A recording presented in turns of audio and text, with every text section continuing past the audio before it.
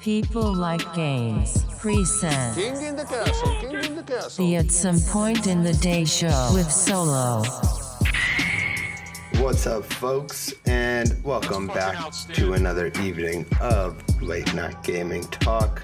It is Monday, February 10th, and today is going to be a short episode, but we're going to be doing a little bit of talking about Anthem and BioWare's decision to run it back, the details of which I will divulge in a bit and analyze upon thereafter. However, prior to, yes, I just did read a book, if you are wondering. To all of that noise, we're going to get a couple of these plugs in with...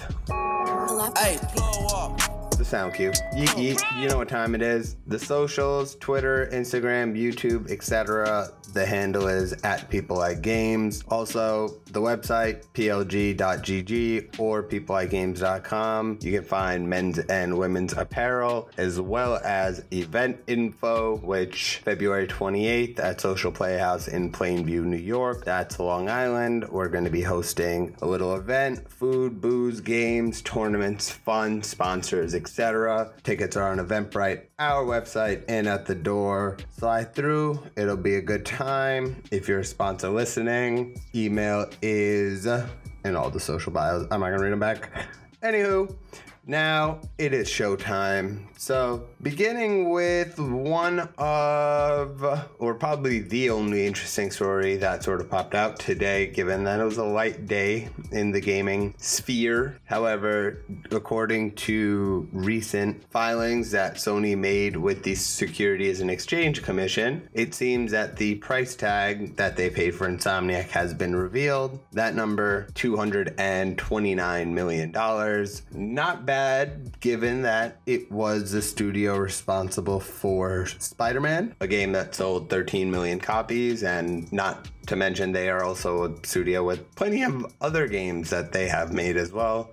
Ratchet and Clank being the one that stands out to me as a Ratchet and Clank fan. So given that number, it's a little bit lower than I would have expected that the studio could potentially be worth, if not for anything other than the catalog of IP they've created, because as I've been saying for like 2 fucking years at this point, the whole idea of comic book movies are reaching a peak point, and then after that they're going to look for the next IP area that they can mine. Lo and behold, gaming was going to be the natural one. You could say obviously, but no, fuck it. I said 2 years ago naturally, so of course you can say it naturally after The Witcher's success.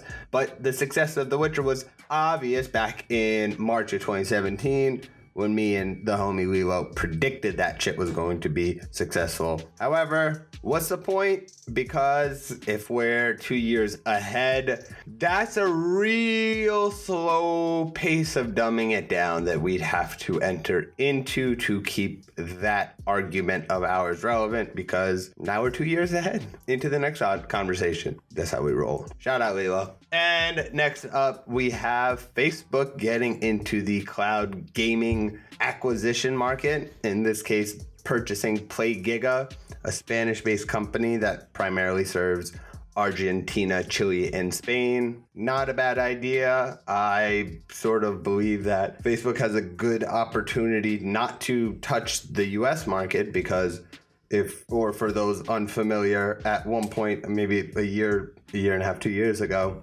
Facebook ended up getting exclusive rights to the ESL, and that backfired very quickly, and the numbers were awful. However, Facebook Gaming's branch has grown since then, and the reason I make this argument is because Facebook's global presence allows it to touch on a larger market, and Facebook doesn't necessarily have to marry itself to the US market because gaming is very large and the rest of the world exists. And so definitely a curious strategy to see what they can put in. I don't get the glut of these streaming services, given that there's a finite amount of content that can be battled upon. So I guess it's who can establish it first. But I think the way content can be competitively priced in a model has been broken since Netflix was invented and everyone was at its heel, and now they're catching up. And so now competitive pricing in gaming is sort of the same. So everyone's trying to repeat the Netflix model of being the first to be established, and therefore then everything will roll with it. Not the case.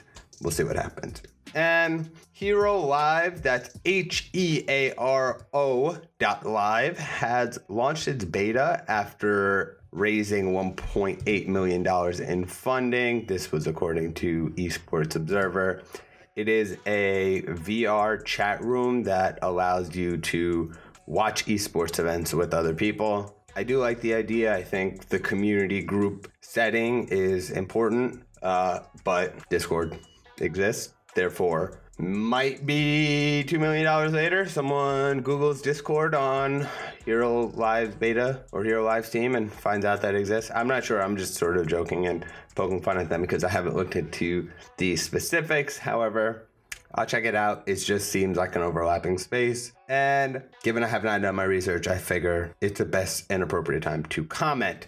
Yeah, we out here. Mambo mentality. We do the reps, so we're just kidding. And lastly, let's finish this bad boy up with BioWare has officially decided to redesign its game Anthem, and in their words, give a substantial reinvention to the game, and that means that they're going to be pausing on the seasonal content they've been releasing to create something better. And it's an odd decision only because it's curious decision. Everything's curious goddamn decision. I figured better synonym because apparently I did not find a book with the word other than curious earlier.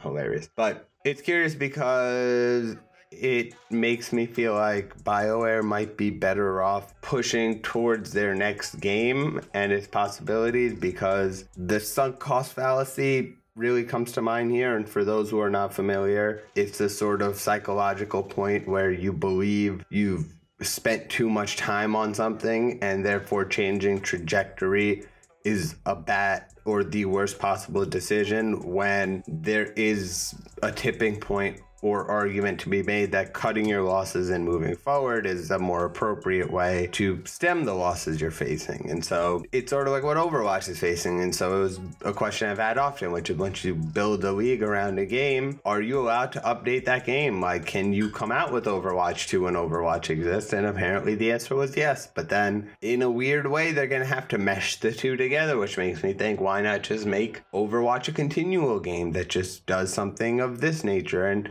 sort of overhauls itself? However, with all the money that has been put into these things, I can understand the hesitation to want to clip it or to say, is there a way we can maintain this? Because part of me thinks Anthem fell somewhere in a multi-year revenue projection document for someone at some point somewhere in this company or in some other company related to BioWare, and they are not hitting it, and their maths tell them it's not a good idea, but sometimes the logic is not the best decision. BioWare is a great company. They could come up with something great. You know how the internet and social media and society works now. If there's a correlation with your game exists, can you really get it back off the ground in an appropriate way? And that's the No Man's Sky team. They had the same goddamn issue. And so was it worth that to reboot or run it back? Or is it better to just sort of jump to the next game? We shall find out once this overhaul is done. I don't play Anthem, so I don't really have anything to say on this, but it is worth noting, and that's what we're here for. Anyway,